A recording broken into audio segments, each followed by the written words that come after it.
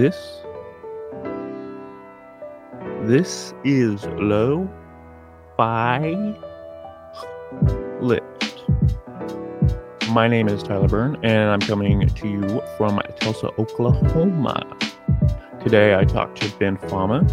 He has published 3 poetry collections: Malwitch, Fantasy, and Death Wish. He has published a novel called If I Close My Eyes by Sarkapublishing. You can go pick it up at sarkapublishing.com. So it was a very excellent conversation, as most of mine are. You can go look at past episodes on Spotify and Apple and other podcast places. And that's it. Thank you for listening. I did not edit this episode at all. I'm gonna slap on the intro and I'm gonna send it up and put it up right up. I got a lot of cool episodes coming up, you guys. I got one already in the bank that I'm working on right now. It's taking a little bit longer than I thought it would be. But guess what? Right now you're listening to Ben Fama's episode. So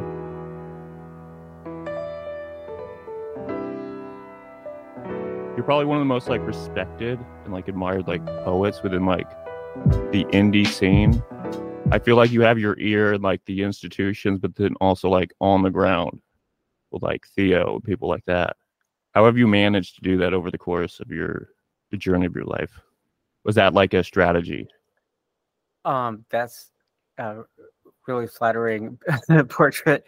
I think part of being in New York is that in the literary world, there is access to a lot of institutions, as well as you kind of can choose your own adventure of what kind of writer you want to be.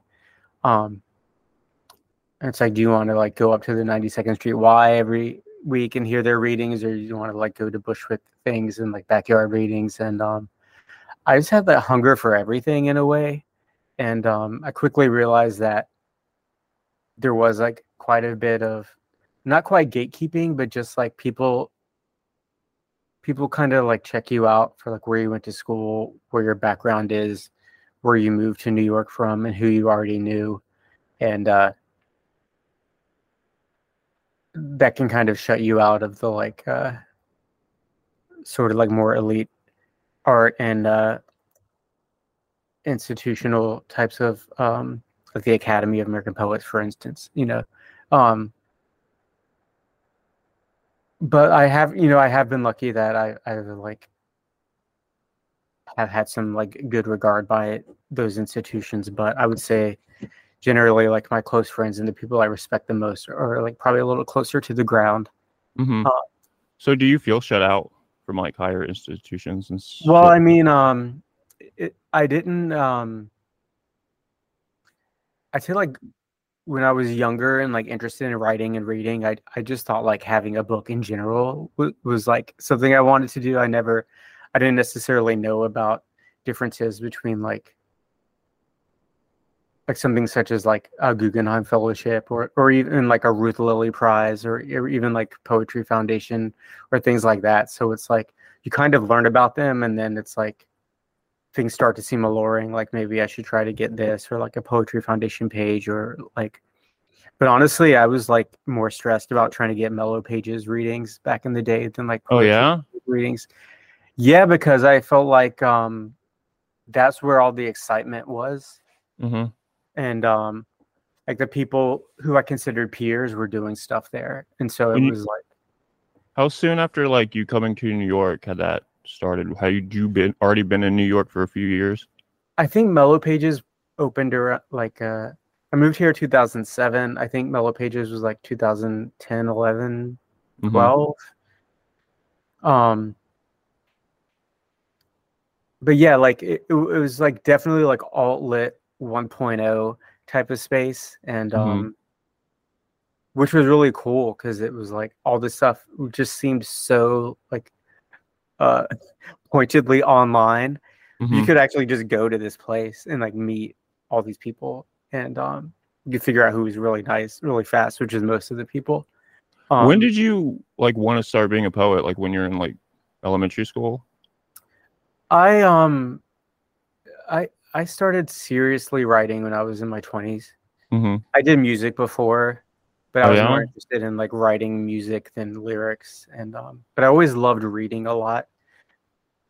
Were you ever in a band? Yeah, I've played in different bands, and over COVID, I recorded a bunch of stuff. Were you in a band in high school? Yeah, I was in this like like would play. I was like grew up near Virginia Beach, so like Mm-hmm. that's just where the venues were, and I was in this pop punk band, What was it called? clearly labeled. It's clearly labeled. Yeah, I didn't come up with that name, but Okay. I mean, I don't know. These kids are like 14 or 15, But do you still keep in contact with any of them? There's one who just sent me a video of him rehearsing with the Saves the Day cover band. Mm-hmm. And it was like songs we used to listen to driving around. And he was like, yo, I'm playing a Saves the Day cover set. And I was like, hell yeah, man. What instrument did you play? Guitar. Okay. When did you learn guitar? In the suburbs in the 90s in Guitar World, and like Mm-hmm. learning 2-finger power chords, and then like So I was growing up in the suburbs in the 90s. it was sick. Like you ride your bike around, you like find someone who has a black and mild, and they like have like the shittiest weed, which I like wasn't even really that interested in because I can't handle weed. My mind is not a very friendly place in general. So What do you they would mean by that? what?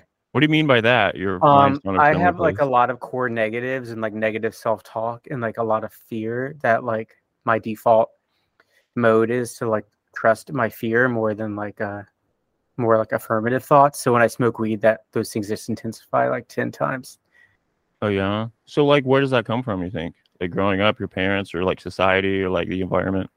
Um, I don't think my parents necessarily meant to instill fear in me, but there I think is generally a sense that like you need to have a good discipline at a young age to like make the most of your aptitude, or else your whole life is going to be a string of fuck ups. Mm-hmm. And like I actually did take school seriously, but I just still wasn't that good at it. And so Mm-hmm. it was just like I realized this recently. I think I did really interject a lot of this like you get a grade that's a B that's like average, and it's like you trust it, and it's like I'm Mm-hmm. just average, and it's like I don't want to get stoned and think about that. And so it Yeah. was like or be like trapped relentlessly thinking about that. Yeah. So you wanted to fight against that. Were you afraid to go to New York initially? Um, I didn't think I would stay here, so I think I just thought it was really funny that I was trying to live here, Mm-hmm. and I'm surprised I've lasted this long. Was it like right after college? Like you graduated, then you went to Yeah, and New York? I was trying to figure out where to go from Virginia, and like Portland seemed like a good candidate then in like the mid 2000s because it was really affordable and you could just bike around everywhere, and there's a lot of good bookstores, and you could pay like 300 something rent. In like Mm-hmm. New York, you could pay like 600 rent. But I had a couple good friends here, and they were like really close friends of mine, and I thought I would try this because I visited them, and it just was really fun. Was there an online like literary community back then that you had known of or were Not involved that I in? knew of. I just like really wanted to go to KGB bar for something, and Mm-hmm. I would listen to like I actually did listen to Poetry Foundation podcasts, and they had something about like a Bryant Park reading series, and they did like this Frank O'Hara lunch poem reading that I went to, and I was also into like wave books back then, Mm-hmm. and I would like see where Joshua Beckman would read, and like even if I couldn't go to those readings, I would just like look at when those venues had other readings, Mm-hmm. and I would just go to them, and that's kind of just like how I made friends. So what'd you major in when you were an undergrad? I studied print journalism, so I like learned how to write like news, like local news Hmm. articles. Did you ever Which use actually that? I have used it when doing critical writing. I didn't realize it, but they teach you how to like figure out what the most important things are and Hmm. put that in the first sentence. And that was actually a really useful skill, even though it was boring as fuck when I was doing it. Hmm. Now, have you But I would say gone like like in a when you really care about what you're doing, it's like good to have those skills, I'd say. Have you gone and gotten an MFA? Yeah, so I ended up getting a temp job at New School University in Manhattan. I was like, I worked in the admissions office, and I've lost every job I've had in New York, but this one was like such an easy job to get. I just showed up and like filled out the paperwork, and you go into this room where like everyone applying for New School, their mail would come in and they would sort it, and if they just asked like who knew how to use a computer, and like half the people raised their hand, and they just put all us in the computer room, Wow. and we would just look at what the mail was, look up this person, add that their transcript arrived from what college, and that was like I did that 8 hours a day, and I you could put on headphones and I would just like listen to YouTube songs and YouTube readings or just like shoot the shit with the other temps. Hmm. And I ended up sticking with New School for like long enough that they do have an MFA program and it's affordable if you work there. So I went to school and I went for fiction because I wanted to do something that I thought would be really hard and I didn't know that much about. So you just wanted to do something that was really, really hard? Well, I felt like I'd gotten like a DIY MFA just like talking to so many people about poetry for so many years. You know, I'd lived here Hmm. for so long. It was like I had no shortage of people to talk to about poetry and like share drafts with. And like I was getting published here and there, and it just sort of seemed like I if you kind of like know too much about something when you go into an MFA, it's sort of like, why are you there? Because Hmm. you have all these biases and you have your tastes, and it's like with fiction, I just knew I like, didn't know how to do it, and it really kicked my ass. Well, that makes a lot of sense, though.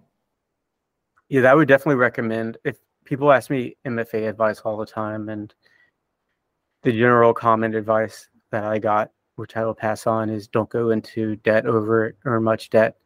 And I also would say like do something you think you'd really get a lot out of. I know a Hmm. lot of people who go to MFA programs and they already have a lot of poetry friends, and I think they're just kind of like waiting for it to be over, and it's just kind of a bummer. Hmm. So what'd you learn about writing poetry through taking a fiction MFA? Um, well, not much. I learned a lot about fiction. Yeah. Um, The two don't cross over, you don't think? well, I learned how to use fiction tricks in poetry, I would say. Like what? Like I always loved writing about fantasy and desire, but it didn't come naturally in fiction to write stories where you always knew what the characters wanted. Like I had to really train myself to do that. Hmm. I was more interested in like atmospheres and vibes and just like naming the things that people wanted rather than like explaining how they came to want them. And like it took me the whole MFA program of like my instructor repeatedly telling me we need to know what they want. We need to know what they want. And it's a cliche. Um, like I think Kurt Vonnegut has this thing that's like every character needs to want something, even if it's a glass of water. Mm. I don't know if you heard that. No. Yeah, I don't know. It's ridiculous, but it's like Makes sense. if people read a story, I think they kind of unconsciously know like who is this person? Do I like them enough to want to keep reading to see if they get what they want? And Do you like think fiction's more for like a mass general like audience, just in general? historically, yeah. I mean, Hmm. having just published a novel, way more people have been interested in it. Like people I don't know. And my poetry books fell into the hands of a lot of people I didn't know also, but I think it's just more approachable, right? You like start on the first page Yeah. and an hour goes by and you are either down or you fucking want to sell that book back Yeah. to the used bookstore. And True.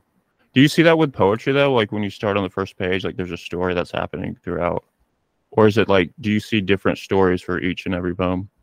I think particularly in the alt-lit mode, it can be more confessional and therefore more narrative. Mm-hmm. You kind of stay with the same subjectivity throughout, but more experimental stuff, when sometimes the language itself is like what people are more interested in, not really. And then it's kind of more heady, and that's fun too, but it's kind of a different thing. But that could be really... Go ahead. I try to connect like what the stories were like in like Death Wish, because there's a first part where you just like list celebrity names. Yeah. And there's a second part where there's clearly two characters. And I was kind of guessing that it was all about the displays of power and the relationships that we have to power and the relationships that we have with these imaginary like celebrities in our head. That's kind of what you're pointing out. Yeah. I mean, there's that book was written over a couple years, so I was in like a different mindset and headspace by the end than the beginning for sure. But I'd say like as much as there's characters like an I and a U, like power is also a character in that book. Mm-hmm. And like the image, like the two-dimensional image, and even like how the like object of your desire can become two-dimensional in a way, or just like a screen that even you can take orders from sometimes in like the power sense. It was really interesting to just like work through all that. There's a lot of erotica in there that I wrote like in a really fun way with another person. But I like wanted to make it really good. And I wasn't even sure if I would ever publish it, but my friend Rachel Rabbit White, she was saying that is like an unusual position to see like the male figure in like the subordinate role, and that would be interesting for people to read poems from that position. So I really focused on those elements. So that's kind of what ended up in the book. Isn't she your friend from like growing up? Yeah, Rachel, like my whole life. Yeah. When did you guys meet? Like in elementary school? Yeah. I mean, like, people thought we were siblings in Virginia, but we're not. But we still tell people we were. Yeah, that sounds like a '90s like thing to do. If you tell your best friend is like your sibling. I mean, people assume it's just like more fun to go along with it, you know. Was you always wanted to be a writer too? You guys like had that in common? She was she went to school in Chicago for media writing, I think, or journalism, and like really like hit the ground running with that. And I mean, she's written for so many places. And no, did you ever write for like Vice or anything? No, not the way she has. Like, I've never had a column. Okay. I've done like they asked me to review Lana Del Rey's poetry book, and they really wanted me to. They asked me questions to like lead me into my review, and they were trying to get me to just totally tear her down. Wow. And I was like, that's not cool. Like, Lana's not a writer, you know, she's a singer, and like you can do a lot of stuff with lyrics that I think you can, because the music lets you get away with, I think, like more generalizations, and like it just can seem sloppier if you read it just on the page. And also, like, you know, Lana has like some cringy stuff, like she like loves the beatniks, and like there's like we're talking about like the institution versus like the DIY stuff, and like the institution would love to shit all over Lana because it's like that's not trendy and that's not like popular in academic circles. But I'm not going to do that. Like, I'm not going to write this thing about how Lana is like a bad writer. I mean, it's just one book of poems, you know. So I actually wrote about why it was good, and they had to change their article to be like, we asked two poets to review the book. Before, it was like Lana Del Rey tries to write a book, and I was like, I'm not going to do that. Like, that's just like, oh, shitty. And I also, if you're listening to this at home, this podcast, I would recommend you check out Lana's audiobook, because she's a great reader of those poems, and I think it would make you understand what she's doing.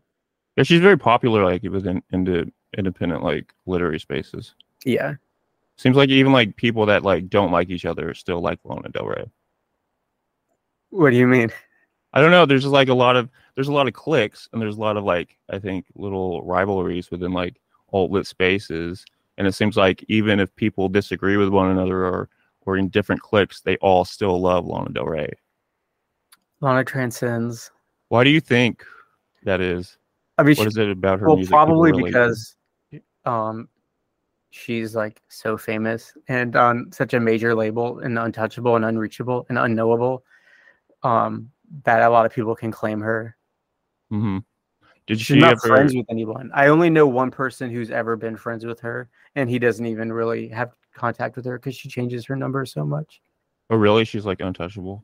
I think so. Unreachable, yeah. So Do you think it's a smart way to go if you're an artist? I've thought about this so much. Like the extremely online artist versus, I mean, everyone I think valorizes the offline artist who's like Mm-hmm. unknowable and untouchable, but I don't know. Honestly, I really, I don't. I mean, you don't want to be on super online, like extremely online and cringe and like demystify yourself entirely and like sully your art. Mm-hmm. Um, but like now it is so hard not to do that because like everything that somebody does in public, especially someone of like Lana's stature, people just use that to understand their art so much. And like, even if it's just like they figure out who your parents are and then you're a Nepo baby and then they like Mm-hmm. reinterpret your body of work that way. It's like, I mean, I'm not saying that's good or bad, but it's just like, you can't not be involved in those funny games at this point, you know? Mm-hmm. When did you start your podcast? You used to have a podcast. I used to have a podcast with my then partner, Monica McClure. Mm-hmm. We did it like 2015, 2016, 2017. Yeah, I remember that. Are you still friends with her? Yeah, yeah. I mean, it was convenient because we lived together. So it was like Yeah. we could record these and she's like really smart and I kind of needed her to have the podcast. So it was like, as we were reconfiguring our relationship and we were less in touch, it kind of just like didn't make sense to keep doing it. But no, it was really fun. Is it hard to keep friends with people that you're not doing projects with as an artist? For me at this point, a lot of my friendships come out of collaborations and And so do you make projects just to hang out with certain people? I have, yeah. I've Yeah. proposed collaborations because I want to understand the other person's work more. Yeah, Do they know that going in?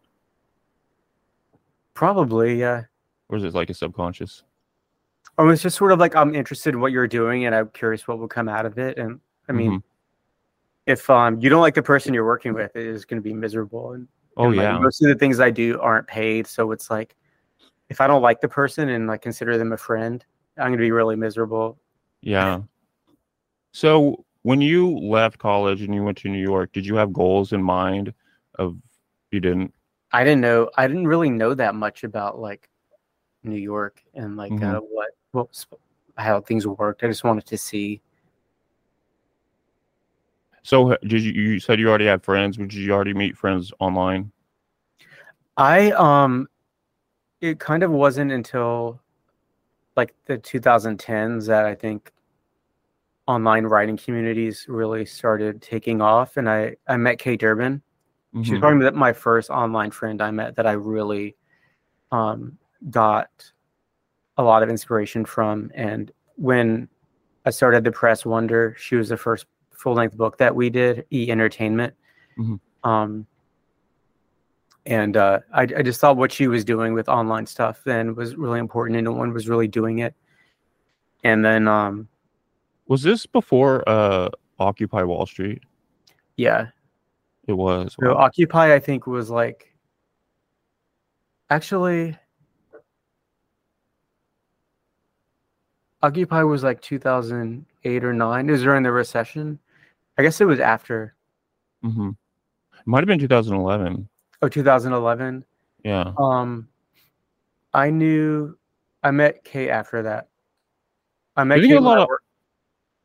do you think a lot of online spaces exasperated opened up more after Occupy Wall Street? I think Occupy like showed people how useful those online spaces were for organizing. Yeah. And I think maybe people realized that like you could apply those models to writer groups as well. Even you're just organizing people to do like, I don't remember what medium it was, but I remember people would be like, we're hanging out on this stream, and it would be like a couple. I'll let people just talking, and then sometimes they would read, but it was just sort of like hanging out. I mean, that had to be one of the first events that drew like everyone of a particular age to kind of do something politically active, but then it kind of festered out.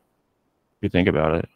I think it was 2011. Yeah, I like remember I was working at Parsons in the new school then. I had like gotten a job in a different department, and I went with my coworker on break because like I hadn't had time to go visit and just like be a part of the human mic and that stuff. And we like went down there. And then there was some people organized some readings there, but it was kind of like awkward with the human mic to like do the readings. And the night that I remember Eileen Miles was like the big name that they had. Wow. Probably just in my mind, but I was like, Eileen Miles doing this reading, and like a bunch of people were going to do readings. And this like crazy rainstorm came, and we just like everyone scattered. How soon after that do you come out with Malwich? Malwich was 2012. So it was like a year after. Yeah. Yeah. Did you already like with Malwich? Did you have like a specific idea in mind? I mean, obviously, because it looks like a magazine. Malwich was very like, I'd say a mix of like a glossy magazine that you'd like throw into the woods and like a Tumblr. Isn't it designed after the game, the board game? Which one? Which game? In the 90s, there's like a board game that's a mall. And like I don't think so. You don't think so? I didn't design exactly it. We had a designer who smokes a ton of weed, and it's very possible he just didn't tell me that. Because if you see this thing, it's like exactly almost like the board game. Interesting. I mean, every page kind of has its own vibe. Yeah. But I'd say Tumblr and marijuana are the main themes. But just like getting those poems into like even the like good, definitely not great shape. Like I think some of those poems are good, but it was a weird collective writing project. But did you like? Were you trying to like be subversive about like what a book looks like? I don't think subversive, but I think I wanted to do something that I hadn't seen before.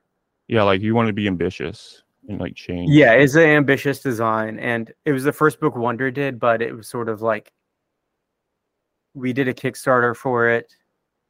We raised $2,000, which seemed like so much money then.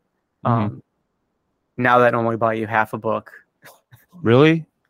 Yeah, like paper costs so much now post-pandemic, and like shipping is like $700 just to like FedEx something from Michigan. Is just like it's ridiculous. But we like me in 2012 organizational skills like mustered every responsible cell in my body to organize a Kickstarter with rewards and like make a video and like figure out how all that worked. I went to Kickstarter office, which was like I don't know if that's still even a physical space, but they helped me, and we basically used Kickstarter as a pre-sale. So you were just going by like the seat of your pants. Yeah, I like had enough friends and had done had this magazine called Super Machine that was published like 20-30 people an issue, and I did 4 issues, so I had like 120 people in my contact list. I was just like told them I was like moving from a magazine to full-length books.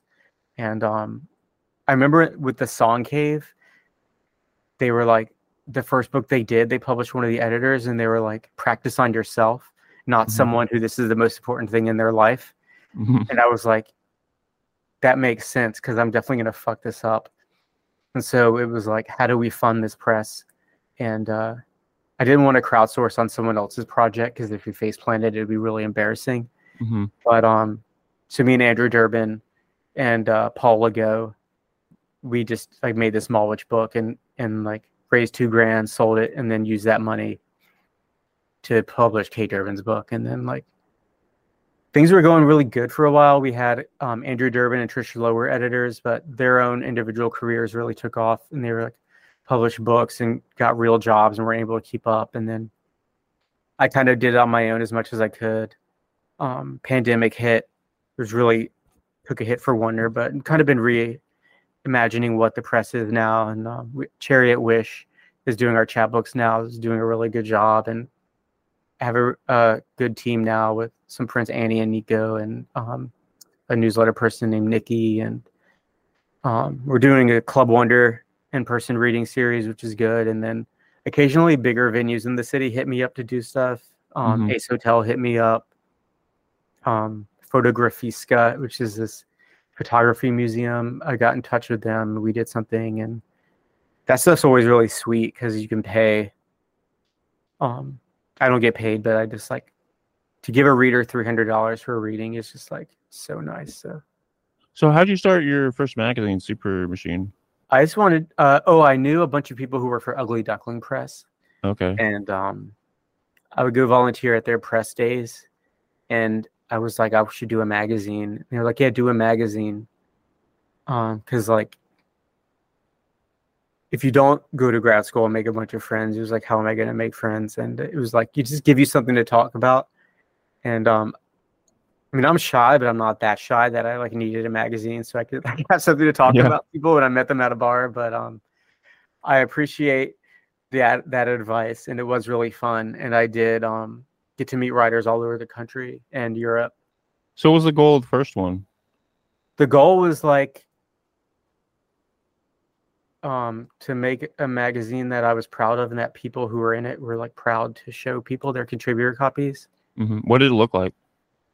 There's this Baltimore artist who gave me permission to use his drawing on the cover, which is like 3 schoolgirls who all look like they're spitting up into the air, like these like streams of water. It's kind of surreal looking. And the other one has a skeleton skateboarding, and then the last one is like a picture of Julie Cruz from Twin Peaks. Actually, that's funny. When did you work? I heard, or I saw in an interview where Tommy Pico said he worked with you somewhere early in your days doing stuff. Tommy Pico read at one of my book launches for. Were you guys like worked at like Tin House, or maybe it was Ugly Duckling, or something? Yeah, I think we were both interns.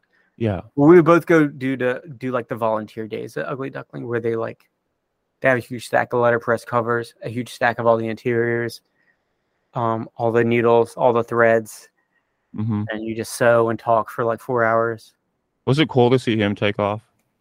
Yeah, for sure. I mean, that's something that just like being in New York this long is like just seeing how many people have like figured out who they are as a writer and like watch that. Like Morgan Parker, I'd say was one.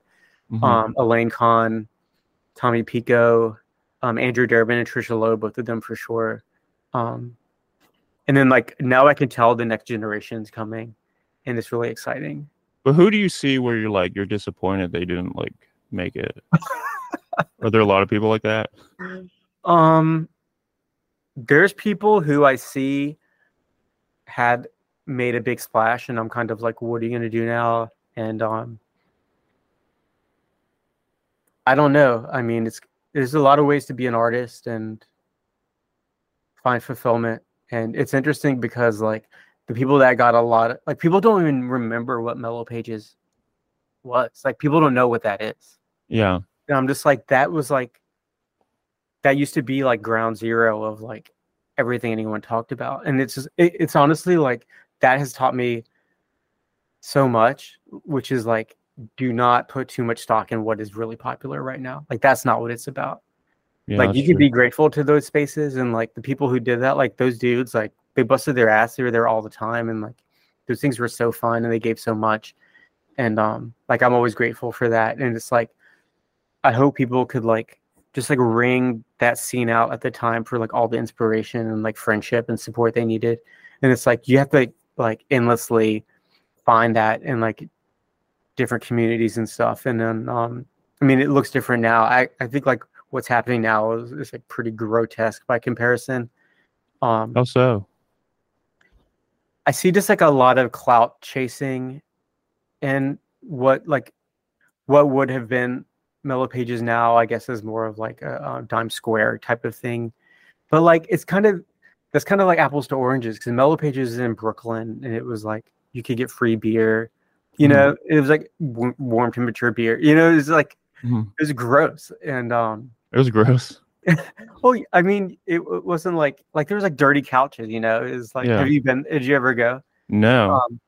Yeah, it was just like I don't know, it was like a grimy DIY thing that was just like had a lot of love and heart, and like people really cared about it. And there's like not really there's are spaces like that. The Poetry Project, I'd say, is like that, but that's been there way before, and that's just like many generations, and just like the history there is unbelievable. But so much of what's trending now and being written about in the media are like attractive people who have flash photography, who I've never seen curators get more attention than the readers before, you know. Oh, It's really? just like, what is going on here, you know? But it's like, I do know what's going on here because I've seen it, you know. I've seen this story every year, every 3 years it changes over, and it's like the biggest names from the Mellow Pages era are either canceled now, or people don't even know who they are, or both. And it's like the more that changed, the more, you know, the party goes on. The corpses change, but the party goes on forever, you know. And it's like, at the end of the day, I'm still sitting alone on the couch, and it's like I can work in my Microsoft Word drafts, and it's like I'm trying to figure out my next novel now.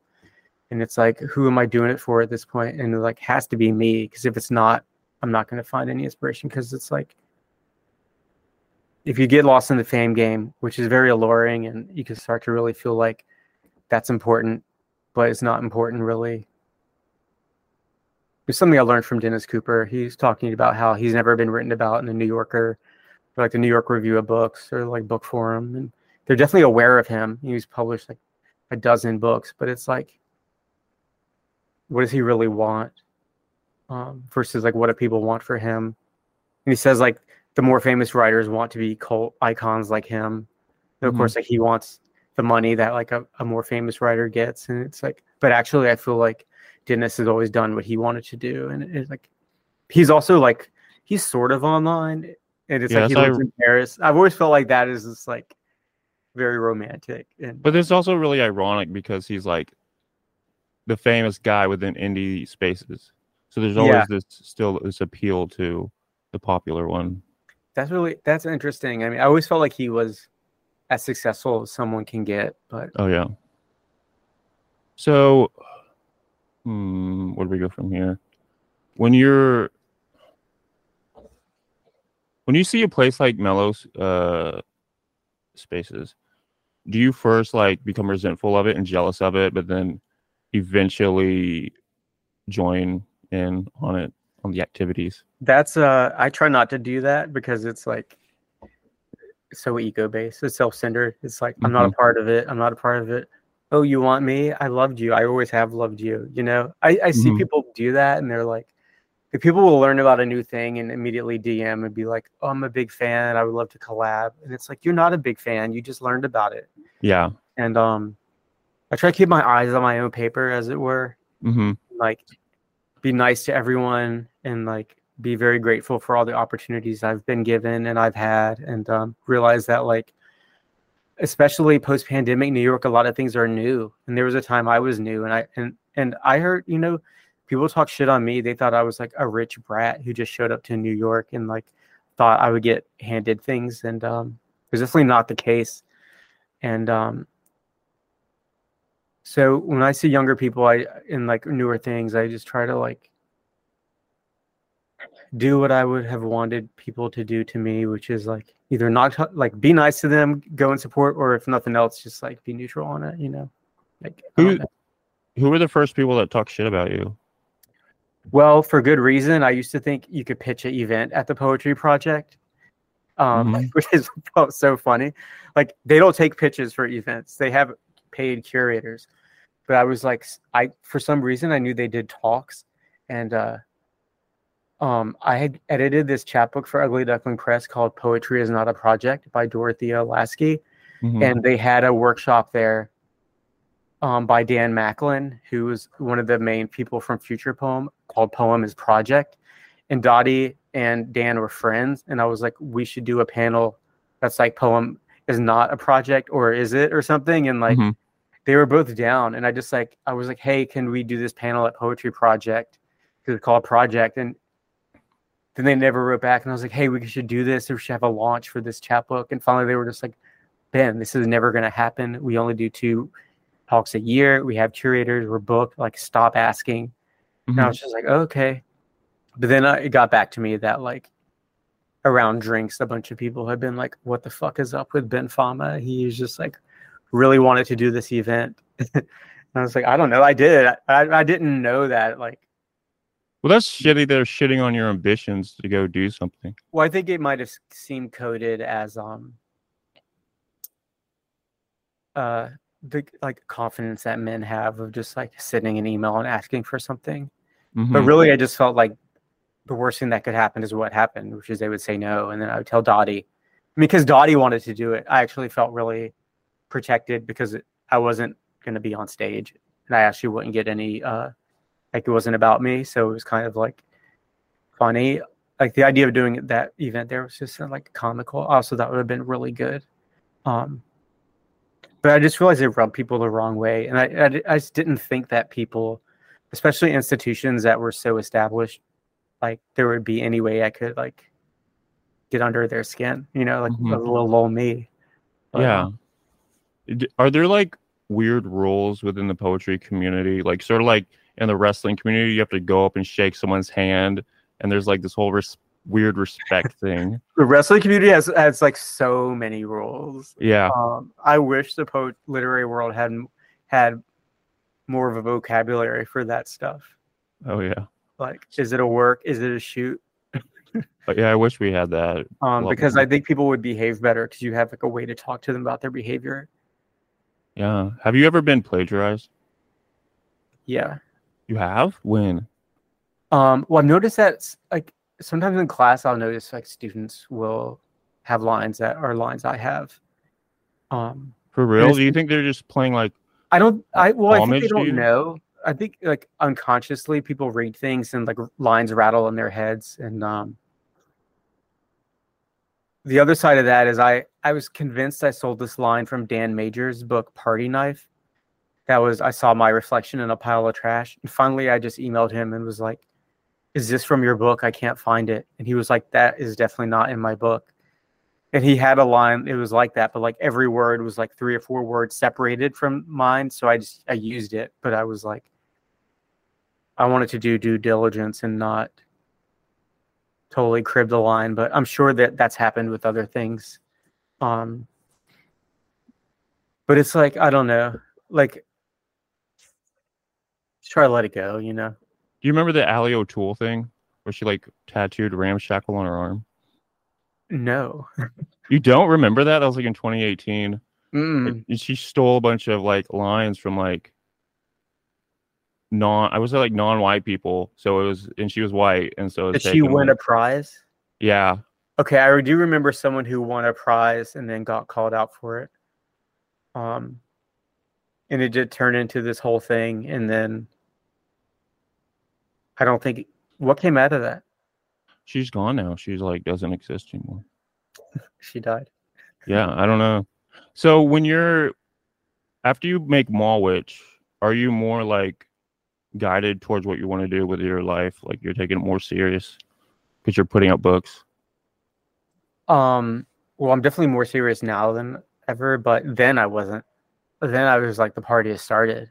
Like, when does this change from you being like party guy to like I'm taking this serious like every day?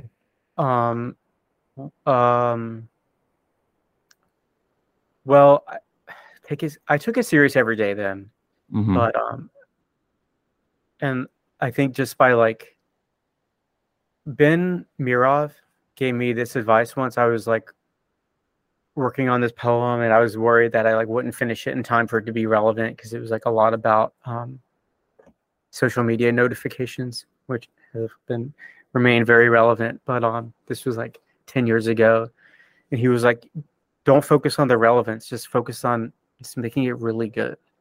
He was like, then it will be good.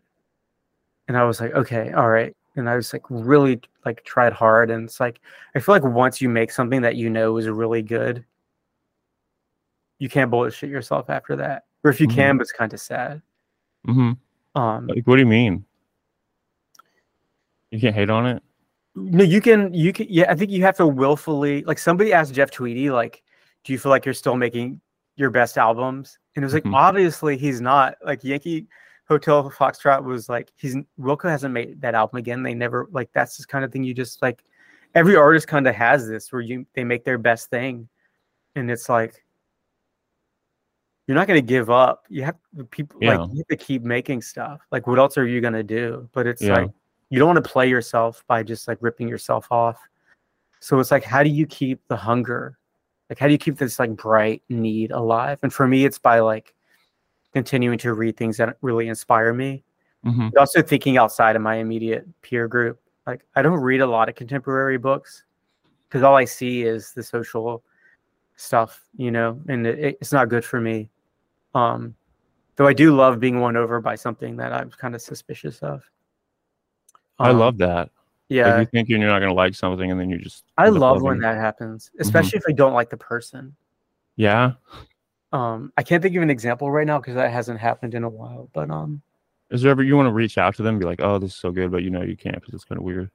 No, I've told people that, knowing that like that's what I'll say, and then whatever they say back, I'll be like, yeah, thanks again for writing it. I thought it was great, and then just like let it go there. Are they ever like shocked? I think people almost always shocked to get a compliment on writing. Did you ever make a friend though, like that you were used to be enemies with because the writing was so good? You're like, fuck, god damn it! Let me really think about this. I wish the writing sucked. Let me really, yeah, I've just No, there's usually people I like who I wish their writing was better. Do you think there's a more like a unified like queer or gay community within the like alt-lit spaces? Not unified. It's more dispersed. Right, especially right now in New York, like there's so many scenes. Really? There's so many scenes. There's like every reading series has a scene around it now, and it's like those 6 to 12 people don't talk to the other 6 to 12 people, or they sort of do, and it's like, yeah, because there's like strong opinions on art and things like that. I don't know if it's even strong opinions as much as like things like, if you think of like put a bunch of rocks in a bag and shake them around, it's like the really tiny rocks go to the bottom, and then like the medium rocks go in the middle, and it's like falls down to like goes to like, and it's just, I think like people go to where they feel warm and welcomed and comfortable for whatever reason. So it's always interesting to see someone move here and then see like where they end up. Would you like there to be more queer centric spaces, or do you like avoid that sort of stuff? I mean, Club Wonder has like, I'd say is like mostly queer, non-binary writers, and I don't curate it that much anymore, mostly because I'm focused more on the books, but also because I think like there's a lot of people who are excited to do that, who like bring in people that I might not know about. It's just so much better. Like people come and attend, and usually my role there is just like making sure the mic is set up, and then like sometimes I bring books to give the readers from Wonder. Like readers will want a Wonder book, or like sometimes we set up a book table, but that's just like it's just so cool, and just like seeing what's going on, and there's just so much going on, you can't keep up with everything, but I kind of get a glimpse into it that way. But no, I wouldn't say like I wish there was less going on. I love how much is going on here. It's what keeps me here. How do you feel about long poems? Fucking sick if you can get there. Yeah, I see so many of them now. I mean, how long are we talking? Like the entire book, like a book length poem. I love that. I would love to do that. I always dreamed of having a book of poems where there's no titles on anything. Like Dara Wire has a book called Reverse Rapture that's like that. But it's just like really hard to talk about because you just like, there's no points of reference. The whole thing is just like this flow of language, which I think is beautiful conceptually. I think it's sometimes hard to tap into. What is it about poetry you love so much? Unexpected combinations of things Yeah. like people are like, I'm gagged. I feel like that's the feeling I get when someone is like, I'm gagged. Like someone just like brings together thoughts. It's like reading poems is the closest you can get to seeing how people actually think. Hmm. And people's thoughts are fucking crazy. You know, the Yeah. way they talk isn't crazy, but people's actual minds is fucking crazy. So Yep. you just see what people are really like. And I fucking love that. That shit is fucking crazy. Yeah, reading so much poetry now, I'm seeing like people lean in like 150% into the poem and the Uh-huh. book, or it doesn't really work. You Yeah, can't be mild mannered. You have to go out all out. exactly. That's kind of the same thing of like, how do you keep going after you've like after Malwich, it was like that book we like wanted it to be really balls out. And it was like, then what could we do? And it was like, what was the press gonna do? So it was like Kate Durbin's book, and then like um just like some events. We did this crush party where you could like anonymously invite your crush, and then like um it was just like it was at a public place. Like now for some reason I feel like that seems not safe to do, but it was like actually really cute. Also, like Wonder was not very big then, so I think there was like 30 people there, and I knew every single person listed, so it was sort of like chill. But they're just like, what could we do that's just like going to keep us excited? And it's like that 150%. You know, it's like Hmm. you gotta. This maybe this is the last thing I would say about writing, but it's like my friend told me this story. He heard Frank Ocean telling Tyler, the creator, this in front of a restaurant in New York, and he was like, Frank was like leaning in, and he was like, before you put this out, you gotta know this is like the absolute best shit that you could have made for the like. This has to really be the best thing that you could have made. Hmm.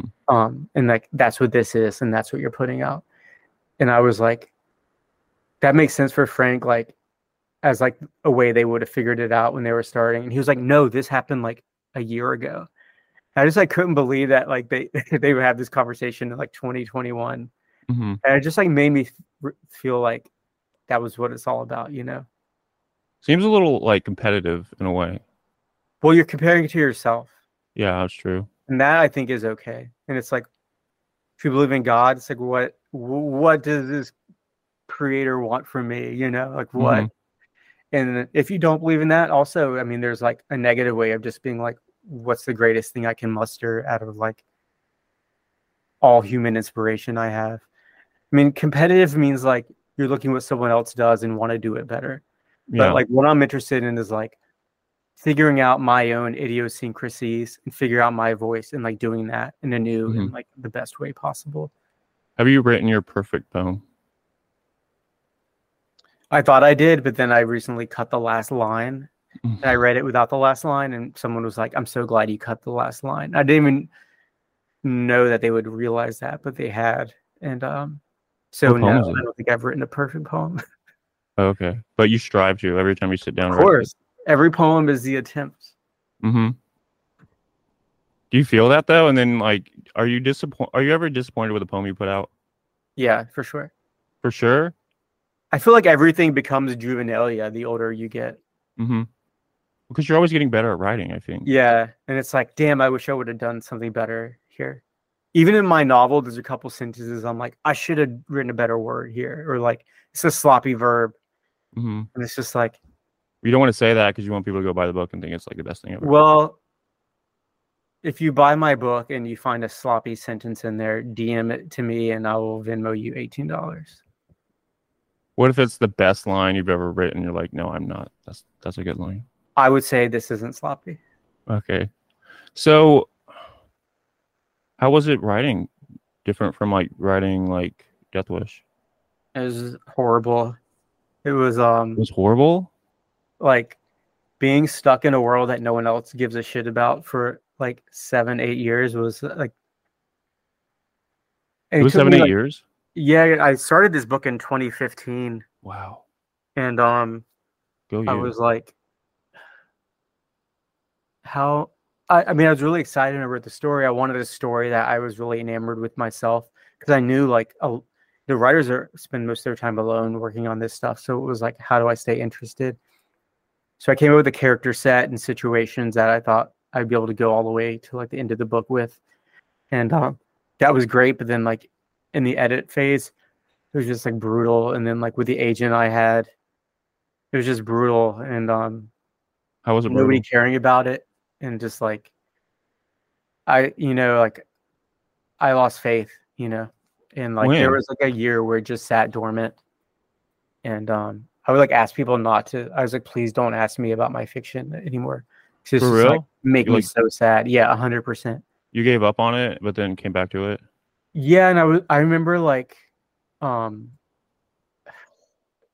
there's like a whole year where I would just like lay on Rachel's floor and be like, this novel I wrote, I think it's so good, but no one cares about it. And like I need to fix the structure. My agent wants me to fix the structure, but I don't want to. And I was like, every time I look at it, I want to throw up. And it wasn't that I thought it was good, but I was like, I was really excited about this weird book I wrote. And I was like, Mm-hmm. I just wish people could see it. It was like, I don't want to just like, I would send them the PDF, but no one reads a PDF in their Gmail. That's like Yeah, I know. 200 pages. It It's was just hard. like real bummer that I had like thought I'd created something special that like maybe 50 people would like. Like that was my goal. It was Mm-hmm. like if I could just get this printed somehow at that point, when I first started talking to an agent who was like vintage contemporaries maybe would take it or something. And I was like, that would be cool. But that wasn't the path for this book. But I'm actually Sarka, who published it, did such a good job. Like I wouldn't trade them for any other publisher. So what was the initial pull in 2015 of writing fiction? Just because it was different? It's a challenge. I love novels. Mm-hmm. And I think you can create situations in fiction that you can't do in poetry. Yeah. And like That's take true. someone inside someone's mind and just like see them. There's like a duration across the 5-act structure that you can't really do in a poem. You can talk about in a poem, but I don't think you can be an example of. And I just wanted to learn how it worked, and I wanted to try to do it. Yeah. Was there that fear of like starting a new project and having no idea and you're just kind of like wandering in the dark? Well, I tried one and gave up, and then the next year of my MFA, the first year I started a novel, spent a year on that, scrapped it. Second year, started a whole new thing. Wait, what were those about?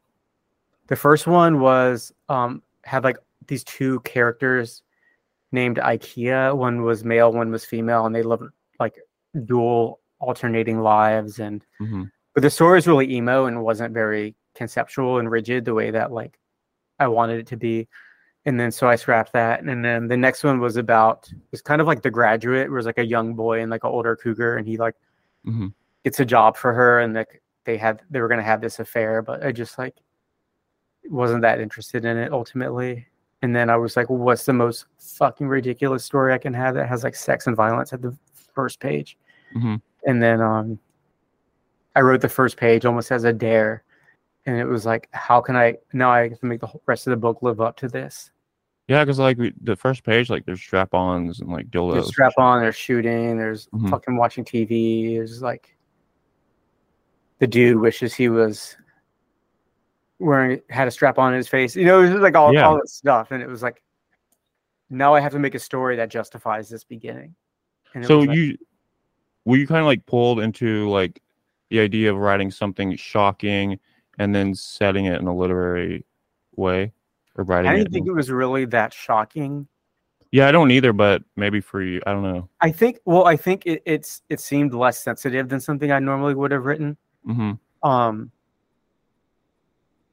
Maybe just because for all of our sex positivity, just the idea of like Kourtney Kardashian over her clothes wearing a strap on Mm-hmm. and like doing a little wiggle dance, just describing that is somehow transgressive.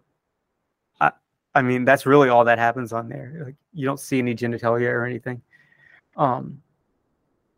Yet people clutch their pearls. But no, I don't know. Like as far as shocking, I think like what is more shocking is like some of the formal innovation in the book, like writing New York Times style sections, style pieces in there. Like for me, that was like really challenging, and I read a bunch of them to like get the voice. Mm-hmm. So are you like now strictly fiction or strictly poetry? I have another book of poems that I'm trying to finish that was after Death Wish that sort of like makes sense to be after Death Wish and everything I've written since then. And I'm trying to finish a couple pieces for that to finish up. And it's been exciting. And then after that, I have another novel I started when If I Close My Eyes was sort of on pause. That's sort of about Rachel Rabbit White, actually. I've talked about her a lot in this interview, and I have a lot of friends, and she's just one. But the year I went through this like really tedious breakup, and Rachel was also going through that, is like the year she also wrote her first book, Porn Carnival. So it's sort of about transmutating pain into art. And like, were you surprised to see the reaction that she has received? I'm so proud of her. I mean, I watched her work her ass off on that book and like all the pain that went into it. And like, she would stay up all night working on stuff. And like, her and her boyfriend, then Antonio, they would like print the drafts on her little printer and like, she would read them and he would like tell her if her meter was off. I mean, it's not written in meter, but he would be like, this is a clunky, it doesn't sound good. And then like, she would work on it and fix it. And like, I don't know a lot of people who work that hard on it. And I would like go over there every few days just to hang out, and like she would show me I would get like at 5 a.m. She would be up all night and she would like share a Google Doc with me. Maybe like, Rachel worked on this poem last night, and then like we talk about the edits. She never liked my edits ever. Oh really? That's yeah, hilarious. she never liked my edits. I always wanted her to be more concise, but she didn't want to do that. That's funny. I was like, that's, it's your poems. And like, she had a very well-developed background in reading the poets that she liked, and they were different from me. Like she's more into like, I'd say like Anne Sexton, Millay, Mina Loy, and I just like never really assimilated those writers. So like her intuitions are different from mine. So when she would like show me a draft and I would like do this, she'd be like, no, I need to have these things in here, and I'd be like, well, then keep it in. Yeah. So were you hurt by that? You're like, I have all this knowledge about poetry. I mean, I will admit that a little bit, yeah. Yeah. Well, I just sort of wish I could help her more. What if she like came back to you and was like, oh, I should have made those edits? No, because she got Elaine Kahn edited that book. Oh, okay. And so she was like, Elaine knew exactly what she was doing. Who's Mina? I've heard of Mina Loy. Mina Loy is a writer from like the 1900s, a modern poet. Okay. I'd say a modernist poet. Like Elizabeth Bishop? Does she go? Yeah, that era. Okay, yeah, I've heard those two names associated together, I think. But like, I asked Paul Hanson Clark in Austin Islam this question. I asked him if you're an e-girl. What is your opinion on that? I would love to be an e-girl. I think I have to cede that space to other up-and-coming e-girls. But you were like Shy Watson with Rachel Rabbit White. I guess those are all. They were saying those were e-girls, or they were. I love Shy and Rachel. I think I'm just like not coquettish enough. I don't know. I try to like with my hair, like I feel like I'm sort of femme. Yeah. But I'm just not that. I think I'm too sober online. Too sober? But I'm not like vaping and petting my cat and like doing ketamine. When did you come up with this logo, this little devil logo? That is from an old Archie comic, or like Casper era, like Casper the Ghost, like this cute little character. But then there's like Hot Stuff the Devil. Yeah, and that's come to like define you. You use that. It was like a big Death Wish era image for me, and I think I love that guy because he's like satanic, but also like seems harmless, and I love that sort of. I don't know if that's e-girl, but it's sort of like cyber twee. Do you think like Death Wish like kind of redefined you in a way, or like did not like you doubled down on who you were? I'm trying to figure this out because I was kind of embarrassed by that book, but until recently, really? Well, there's a lot of really forthcoming erotic poems in there that I'm kind of just like, now, but my next novel has a lot of that. there's a lot of BDSM scenes in my next novel because there's like the character does a lot of high risk. He goes into a lot of high risk scenarios to like numb himself, and so there's a lot of like power play. And so now I'm back kind of like, oh yeah, Death Wish. I do like it actually. But it just goes to show how it's all bullshit, man. Were you afraid when you put that book out that like people would Yeah. try to cancel you or something? Not cancel me because Or look down on you? well, I just think maybe they would think I was a pervert. Or they would know I was a pervert. I think everyone's a pervert, but once you kind of like show it, people can kind of like push you. You know, it happens to people. So, but I don't know. I mean, it might seem now that it just like dropped suddenly, but like those poems slowly got published a couple of places before, and I did readings. It was kind of just like I ran it by people I really trust, same as I would do. It just kind of like make sure I wasn't fucking up, you know? Well, it felt like you were being a character of like yourself.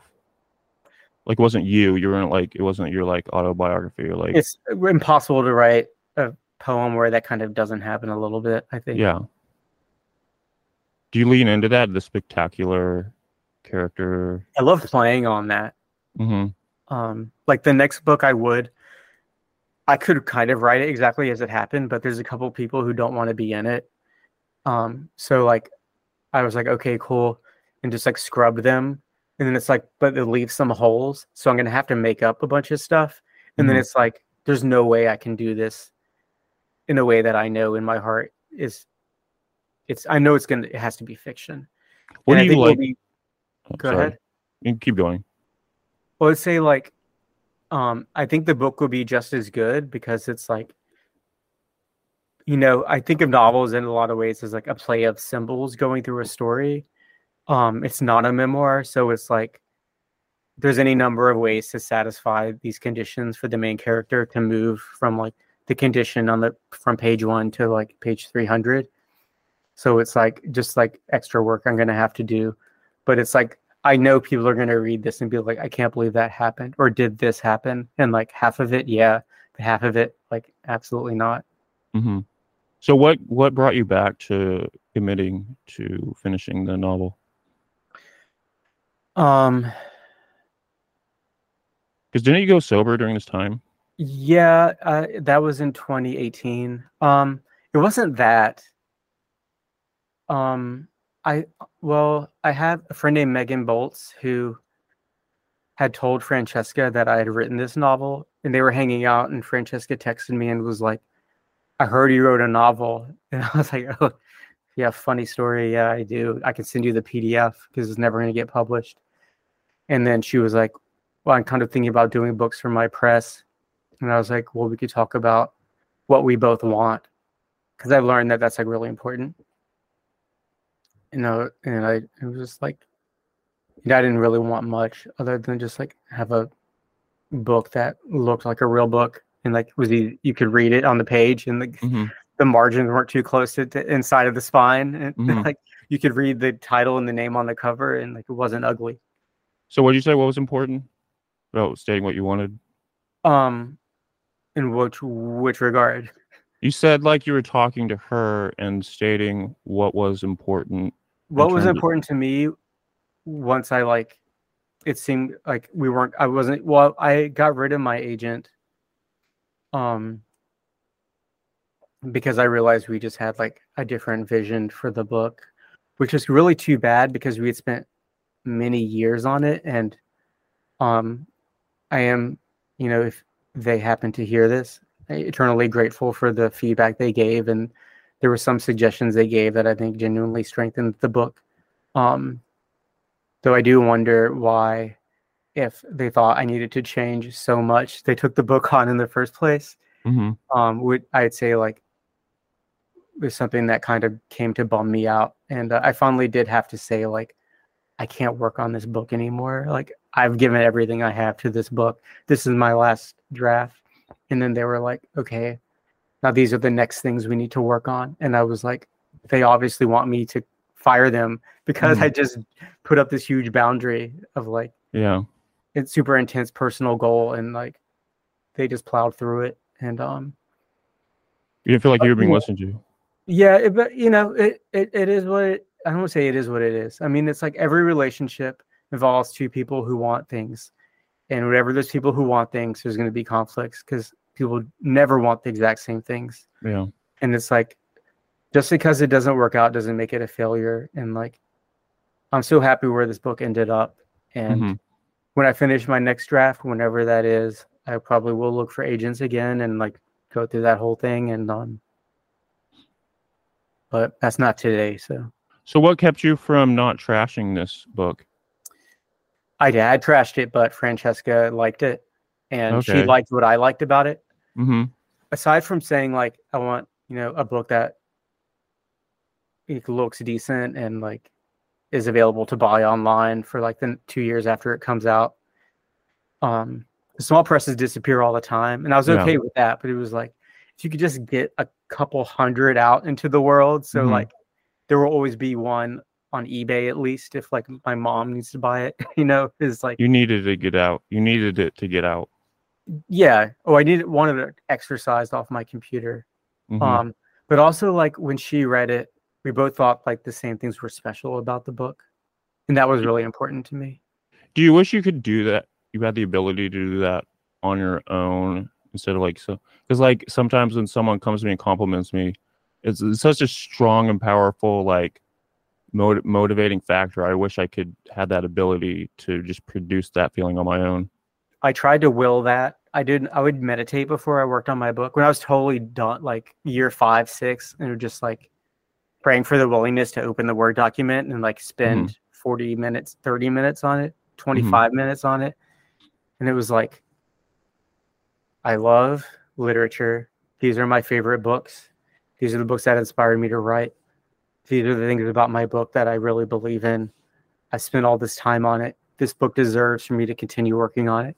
And I would like do some deep breaths and just like try to sit on that every day. Every day I worked on it, I had to do that. And it would only be like once or twice a week by the end.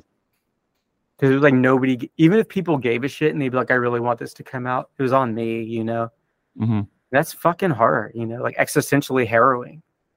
Did it help that one of your friends wrote a novel, or did that hinder it? I think your friend, Jameson Fitzpatrick, he was a poet, and then he wrote a novel, and you put a novel out. I didn't even know that, honestly. He's not your friend? I thought he was like your best friend. Andrew Durbin? Is that who you're thinking Fitzpatrick? I thought it was like this. There was a Jameson Fitzpatrick who You're not friends with him? They're now living as a woman, and I believe I don't think she has a novel, but that wouldn't surprise me. But a very close friend Andrew Durbin did publish novels, and was it about a weather event? Yeah, MacArthur Park was the name of his book. That's what I was talking about. I think it's called MacArthur Park. Did that inspire you or detract you, or you didn't even notice?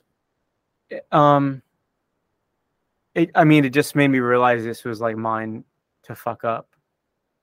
Wait, what? Like I knew it was like if I actually finished it, and well, this is the thing, because it was like all my friends who started writing books after I had started this, their books came out, and I was just like, it's the same thing as smoking weed, where it's like all the demons start whispering that's like, I can't do it. And but I knew I could, but it was just like why wasn't it happening? And how do you push through that? With all that meditation bullshit I just described. Yeah. And then I started a whole another book, And I maybe even thought like maybe I'll stop writing fiction until I'm 40, and then I'll check in again, like in the grand cosmic scheme. So there's something positive about meditating and like putting positive like I think just remembering why I wanted to do it in the first place. That was a flame that will never be extinguished. Like I know you like flattery goes a really long way. You're describing, and having someone gas you up, like I feel like there's a way to savor that in like a humble way and just be like I have a note a student of mine wrote to me that when her book came out, Grace Doherty, she lives in LA, and her book is called Tell Me About Heaven. And when it came out, she sent it to me and wrote me this like really kind note. And I just kept that note. And I was like, I'm going to read this every day because it's just like, I forget, Like stay in touch with like with like the part of you that loves writing. Mm-hmm. And don't compare, don't look, block out the noise of other people's success. Mm-hmm. Or like find compassion for them, even in their success. And remember that your career is just that. And and I also, patience will always get people what they want. Waiting is really humiliating, but if you work really hard on your stuff, someone will always take notice and it will always get published. That's kind of true. I've never seen that not happen for someone. I've Keep never working seen on it. anyone who wanted to get published. Maybe it wasn't the poems they were working on in that moment. Maybe it wasn't that exact project. But as years go by, this is a lifelong thing. Mm-hmm. This isn't fucking Twitter. This Yeah. is like things people have been doing for thousands of years. And it's like, Mm-hmm. if you're lucky, you're gonna have a long 65, 75, 85-year life. And it's like, honor that and honor this like thing that we're all participating in by like being patient and like really working on it, and just like, I don't know. Yeah. But it happens. It always happens for people. People always end up published. And I see agree with that. Students, I become friends with so many of my students who are also cool and like really smart, and like it's great. And there's always a time when like someone gets really eager and gets really down on themselves. Usually when like a new magazine drops online, here's 30 people, they're not in it. They feel like it's never going to happen for them. Really hate having those conversations with people, by the way. But I always tell them the same thing, which is like, keep working on your poems. Don't look at what other people are doing. This magazine even exists in 2 years. You could submit then. If not, there'll be a whole other thing going on that you can despair about. Have you seen Shelby Hartness, like how much progress she's made? She's kicking ass. She's like putting poems everywhere. But then I see like she's not getting enough attention. That's so cool. I mean, Shelby was a student of mine, I think. Yeah, she was in my class. It was like 3 years ago. Yeah, 21, I think. Fuck. That's amazing, Yeah. But like, if I would have been like, you're gonna be kicking ass in 2024, in 2021, she probably would quit. It's like, that's true. That's a long time to wait. But it's like, now if you would be like, what would you tell 2021 Shelby? She'd probably be like, keep fucking going. That's what I would just tell people. It's like, it's worth it. Like, trust me, it's worth it. So you're happy with the life that you've chosen? That's the whole other part two to this podcast. What led you to sobriety? Fucking being a demon. You think? Well, it's like the fun and games is over, the misery compounds, and then it's like the amount of substances you end up doing just to like get back to the baseline of numbed out is so high. It's like you wake up one day and you realize you're gonna be dead soon, and it is like, I was beat down. Like, I'm 41. It's like not cute anymore. And it's like wake up with the Grim Reaper at the foot of your bed, and it was just like, yeah, it was like, I can make a choice of like which way I want to go with this thing. And yeah, so. Was it hard initially? Yeah, it was fucking hard. But writing a novel was harder. Okay, so you chose something harder to do and persisted at that. Well, I wasn't sober when I wrote my whole novel draft, actually. Oh, yeah? So despite being like very tired and like often hungover or like tired from like being worn down, I still like wrote the book. I feel like that's like the art impulse has always been there for me. But you find a way to challenge yourself and overcome that challenge, even though you have all these dark thoughts. I really just wanted to write a novel. Okay. So have you ever manifested these dark thoughts into a reality? There's a book, a chapbook called Compersion that I put out that has, there's 2 voices in it where I write a lot of this out. That's got sort of in like it's like oriented toward like romantic situation where like these voices are telling me like how little I am in the scheme of like you don't have enough, like you're not enough as a person, like your personhood is just like not worth these things. And it's just like there's a BDSM sense where people are into a humiliation and you have a safe word and you like step outside of that and you get pleasure from it. And mine is not that. This is not consensual, you know. Yeah. It's like there's no safe word for these core negatives and this like negative self-talk. So like I guess what I did was like transubstantiated into my poetry. Was it like therapeutic? Yeah, probably. Because then I realized once you kind of get it in an art context, you realize that it's like it's not facts. It's just a thing. It's just material. Do you think these dark thoughts will always be with you, or at some point they'll fade away? Yeah, it's my default. Like I could wake up in the middle of the night and my mind is going, you know. I think everyone kind of is like that. But my specific brand, my inner monologue is like has that. Are you religious? Not in the sense of like religion in which like there's an established order and there's like ways to do things.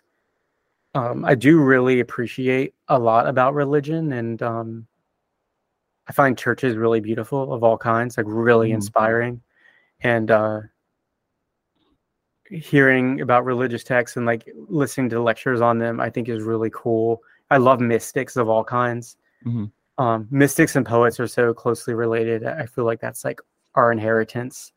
But those people were often shunned by the church until hundreds of years later. So it's like, I don't know. I have gone to there's a really nice church here in Ridgewood that is just like enormous and really beautiful on the inside.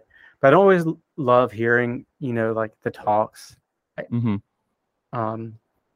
talk a lot about sin. And I'm really into Simone Weil. Gravity and Grace is her book. She just has interesting concepts on sin, of how it's like they're very natural. We fill holes in our lives with sins, and in that sense, it's like survival, you know. And it's like they're not necessarily like we're not damned to hell. I see that narrative as being used to shape society way more than to like help people. So it's like I would say no. Unfortunately, I'm not religious. Do you wish you were a mystic?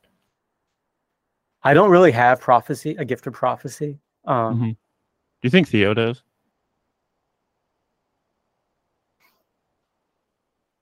Yeah. Yeah? I think they're still a baby. They're a baby mystic still. But I think they could be really powerful if they like spent some time in the desert. I think they could harness it. But I think the city is not great for them actually. Wait, what do you mean by this? I think they do a lot of drugs and are it costs so much to stay in New York just to like pay bills and rent and like keep your lights on and doors locked and like have a warm, dry place to live. I think you don't really I think that shrivels the inner state a lot. And I think Theo would do well to like have some time out of the city and just like honestly probably just like wander the Middle East in a robe. You know, like Christian sites, Muslim sites, I agree. Jewish sites, like all the Abrahamic religions, and then like pass through the East, you know, and just like all those traditions and like. Would you go with him? Major glow up for them, Theo. If you listen to an hour and a half into this, let's get your ass into the desert. You and Chariot. Do what? You and Chariot and Theo. Yeah, that'd be nice. You pause there for a second. I don't know if I want to go with I don't think I'm involved in Theo's trip. Because I think it doesn't like Theo and Chariot have like intense conversations. Oh, for sure, yeah. Yeah, about politics and sexuality and things. They love each other so much. They lived together for so long. Oh, they have? So I know Theo's crazy because Chariot be like, my door got kicked in. And I'm like, oh my God. And they're like, well, Theo did it. And Theo lived there. And it's just like, you gotta leave room for God, Theo. So did Theo's like opinions on like trans identity like come from living with Chariot? I don't know.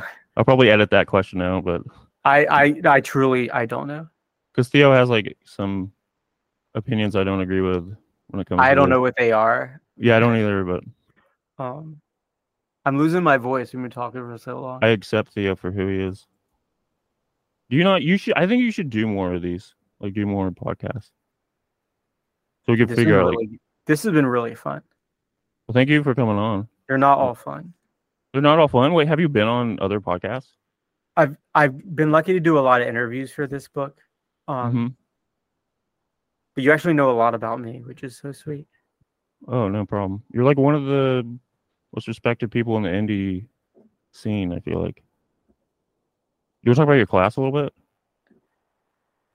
Yeah, but I'm gonna have to go after this because I'm okay. Sorry. I'm gonna lose my voice. But yeah. So Cool Memories is the name of this class I started.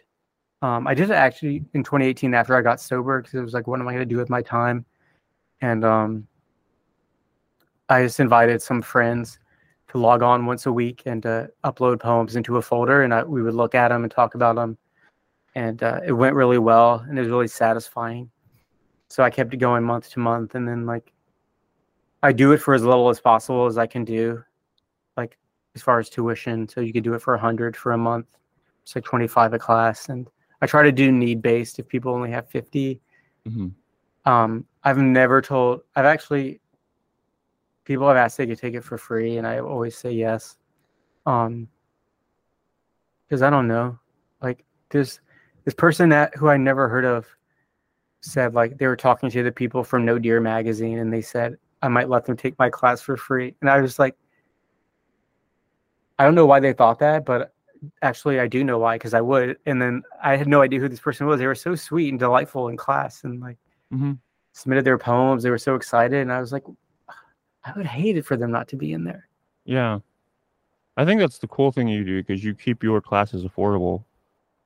A lot of the other places, I feel like they're too expensive. But I understand why they're so expensive, because a lot of the people, there's like living in New York and prices are so high there. So I do understand why, but it's still like I can't afford it. My cost of living is really low. I mean, I have rent and like utilities, but you know, I'm not dating anyone. I don't have a kid. I'm not married. I don't go out drinking. Do you wish you were married and like had a kid? I don't wish I was, but I'm open to the fact that like my life could have had that. And I'm like sort of anti-natalist. What's that? You know what I mean? Do you know what that is? It's like to see like creating a person as to like to set that person on a path where they're going to have like a harmful life, and like there's going to be more bad things than good things for them. Like I kind of do feel that, which is like the atheist in me, I guess. You do that for yourself? That like life is more bad than good. Or you see how that could have turned out for you? Do I wish I wasn't born? I guess is kind of one of the questions. I'd say no. I don't wish I was never born, but it's been a lot of work. It's been a lot of work for me to understand the value, like the transcendent value of suffering, I would say.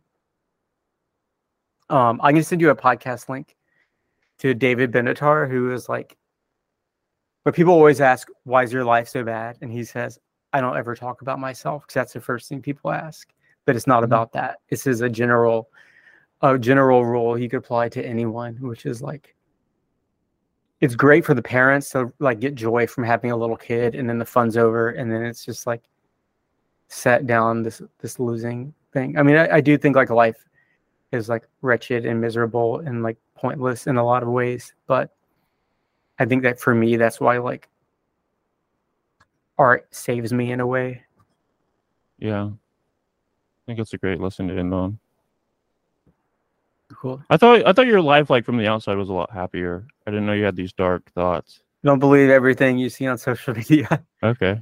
I don't post negative stuff online. I feel like there's like a real trend of being like, my life is so bad, I'm laying in bed all day. And I'm like, what a fucking loser, man. Like, yeah, you could do better. Anyone could do better than that. Like some people really, their life is really bad, but like most people aren't. They're just being little bitches. Yeah, you got to keep it happy. You just like, at least keep it neutral. Just like go find someone who needs your help and help them out, you know? Exactly. Like walk down the street, find someone who's carrying a mattress and like help them carry it up, and then go to fucking bougie diner that you love and have a milkshake and just like cheer up. Yeah. Well, thanks for coming on, man. I love you. I love you too. I'll see you, dude. Bye. Bye. And that was Ben Fama with If I Close My Eyes, which you can go pick up right now. My mouth is so dry, man.